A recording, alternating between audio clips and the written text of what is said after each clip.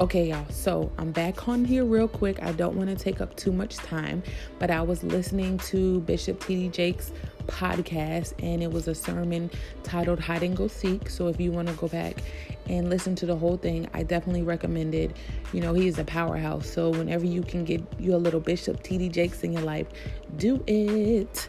However, let me keep moving on because I'll make this longer than it's supposed to be.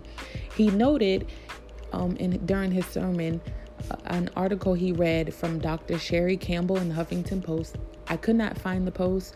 When I do, I will put the link into this episode. But she listed 8 qualities or characteristics that your children would have if they are disciplined and taught self-discipline. So I'm going to jump right into it so I don't take too long. Number 1 was self-control and maturity. They will be able to emotional delay gratification, which means they can still be happy even when they don't get what they want. They'll learn to do what is right even when they don't feel like it. Number 2 was empathy. They put themselves in the shoes of someone else's emotional experience, which allows them understanding and genuine care for people. 3, they have the desire to feel good. They are driven through their own behavior to maintain a state of internal well-being. 4, being responsible.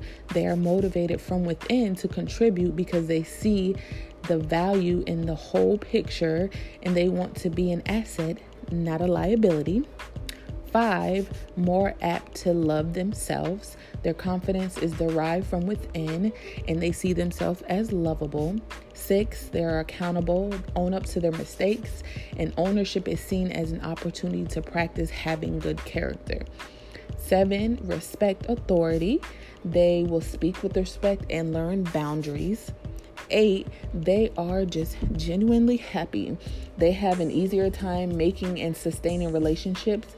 They are liked by many and even admired. This was just super encouraging and made a little light bulb go off in my head when I heard it the first time. So I didn't have a problem going back and listening to it again.